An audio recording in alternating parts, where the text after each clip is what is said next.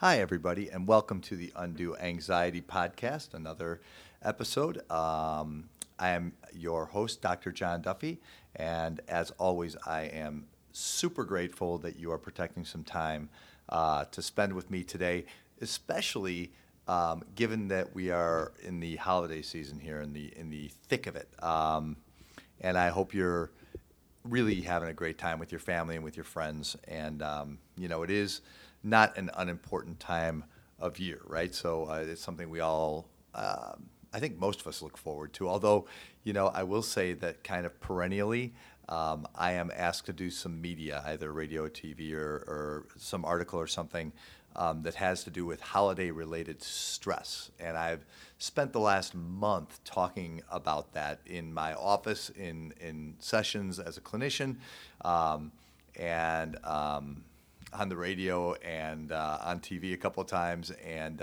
it's interesting to me that by and large, for a lot of people, this is a stressful time of year. And I always figure, like, that seems ironic, right? we're getting together with family and friends, and we are celebrating. And so for some of us, this is a very religious celebration. And for some of us, this is a deeply meaningful celebration. For some of us, it's a rich tradition this time of year. And yet, I think because we're together with family, things get amplified, things build up over the course of the year. So if it's been a rough year, we feel it all at once around the holidays. And so I guess if I have any thoughts about that, it's what I've been telling my clients: make sure you give yourself a break, spend some time on your own and take it easy on yourself this season, but also take it easy on the people around you.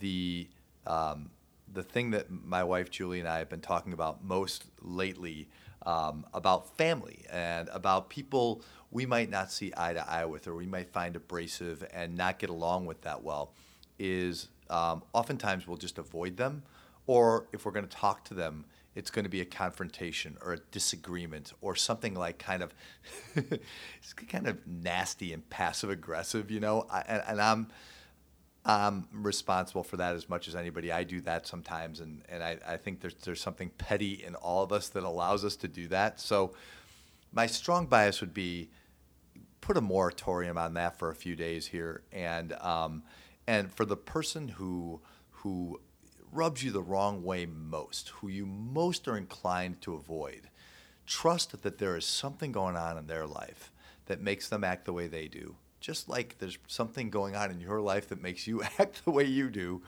and turn toward them honestly, like literally, look them in the eye and address them.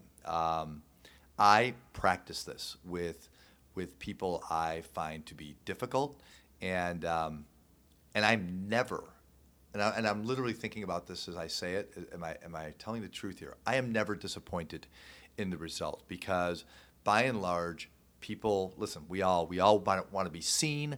We want to be heard. We want to be acknowledged. We want to be recognized, right? And if that need is blatantly disregarded, which is what passive aggressiveness basically is, there's going to be stress around that. At the best, there's going to be stress around that. And at worst, there's going to be conflict around that. And at the very worst, it ruins the holidays. And maybe to take it one step further, I know some people who are siblings who haven't talked in decades, and it can get that bad. And I'm working with a family right now that I fear for them that this is going to happen to them, because they have such conflict and they are so unwilling to bend and look at each other and consider each other and literally consider each other and take each other's point of view into consideration. So if you if you need an impetus, that's it, is that you will have a more conflict-free, more copacetic, smooth holiday season if you address people. And you know what? It's kind of what the whole thing's about anyway, right? It is to be a little more available to people, a little more kind to people, and you'll forgive me this, please, but to diminish the collective undue anxiety that we all suffer. So so that's the first point is, I want you to have a really great season here, a really great couple of weeks. And, and my second thought has to do with the new year. In my office with my clients, in every single session in the last couple of weeks here of December, I always use the idea of the new year. It's totally arbitrary, but it is an ending of something and a beginning of something, and it gives us time to pause, look back, and reflect. Okay, how's this year been? And I know a lot of us look back on 2016 and say, kind of like either politically or culturally or, worldwide, it's been like the worst year in recorded history or something like that. And I know that there's been some difficulties. And I think some people look more fondly upon 2016 than others. I personally, I've had a very good 2016. I've achieved a lot of the things I wanted to achieve, and closer to my wife than I've been in a long time, and my son and I continue to be super close, and I have worked hard to maintain some friendships and some other relationships. And I've started the Undue Anxiety podcast, which is an enormous joy to me, and I think has become a gift to some of you, I hope, and some of the people who have been in here as my courageous guests, willing to share their stories and help people through their own difficult situations. So, if you have listened to this podcast, I'm grateful to you. If you have been a guest on this podcast, I will forever be grateful to you. And there hasn't been a single episode, a single sit down that has disappointed me in any way. I've been in awe, literally, of the people I have sat across from. And it's been so fun in a completely different way, by the way, than I anticipated, because I kind of thought it was going to be me pontificating about psychology or something, which would have been so boring. And this end result is so much cooler and so much more what I could ever have hoped it would have turned out to be. And I just hope it's bigger and better in the next year, because we're just getting warmed up here. So I appreciate all of the time that you have spent here with me on that. On the other hand, I work too hard. And that's one thing. When I look back on 2016, I'm thinking like, I see probably 10, 12, 15 more people a week than I should. And so part of 2017 that I want to kind of pledge, and I think it's important to kind of like think about how you want things to go. And I've already made some moves toward this, is like I'm going to see fewer people. I'm going to be more present with the people I do see, and I'm going to try to spend more time at home with my wife and my son, and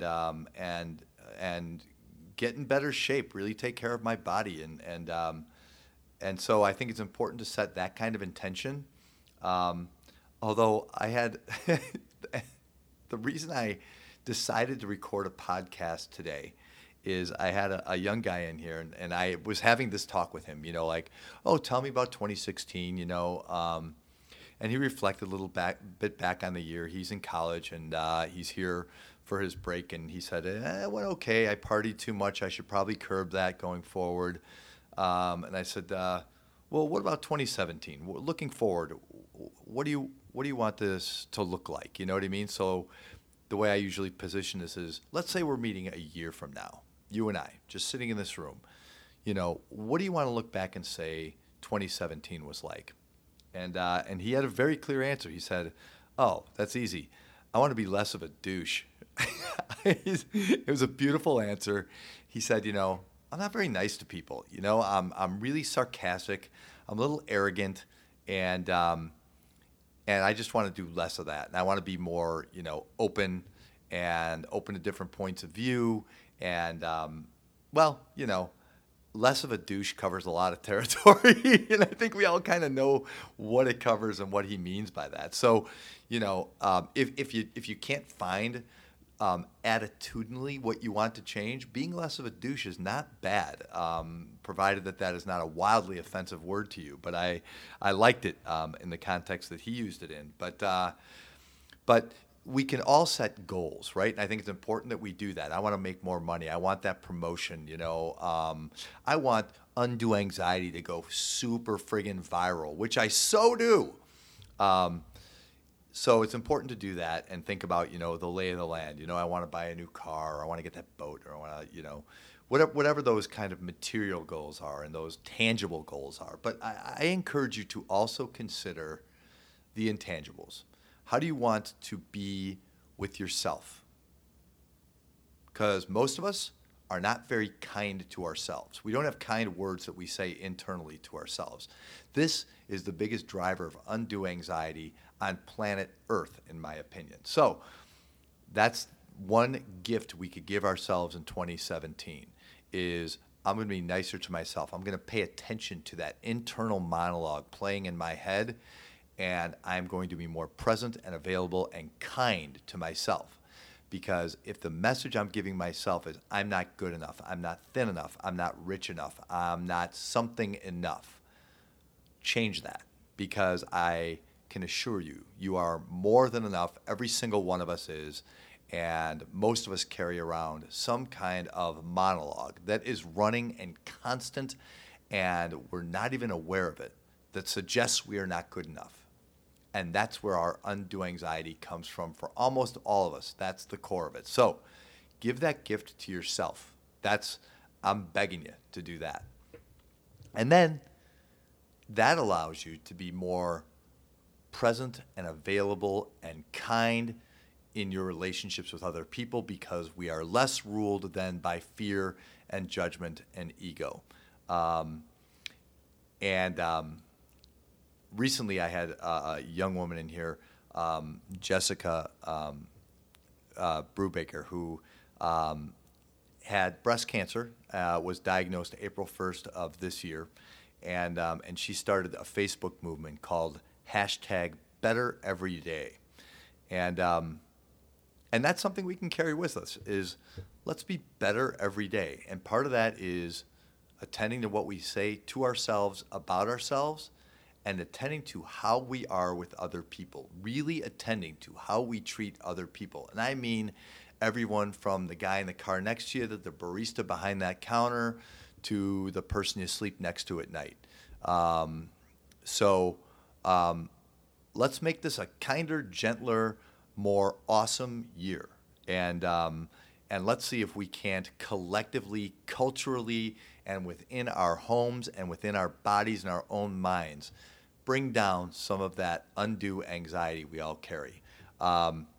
Again, for everyone who has given a single episode of this thing a chance and a listen, forever you have my gratitude. I hope that you will come back and listen to me frequently. And I promise you we have some already fun, exciting, really interesting guests coming up in 2017. And I appreciate all of you who have spent some time here with me on the Undue Anxiety podcast. And I will see you on the other side of the new year. My very best to you, and my very best to your families. And here's to less undue anxiety in the new year. Thank you so much. I'll talk to you next time.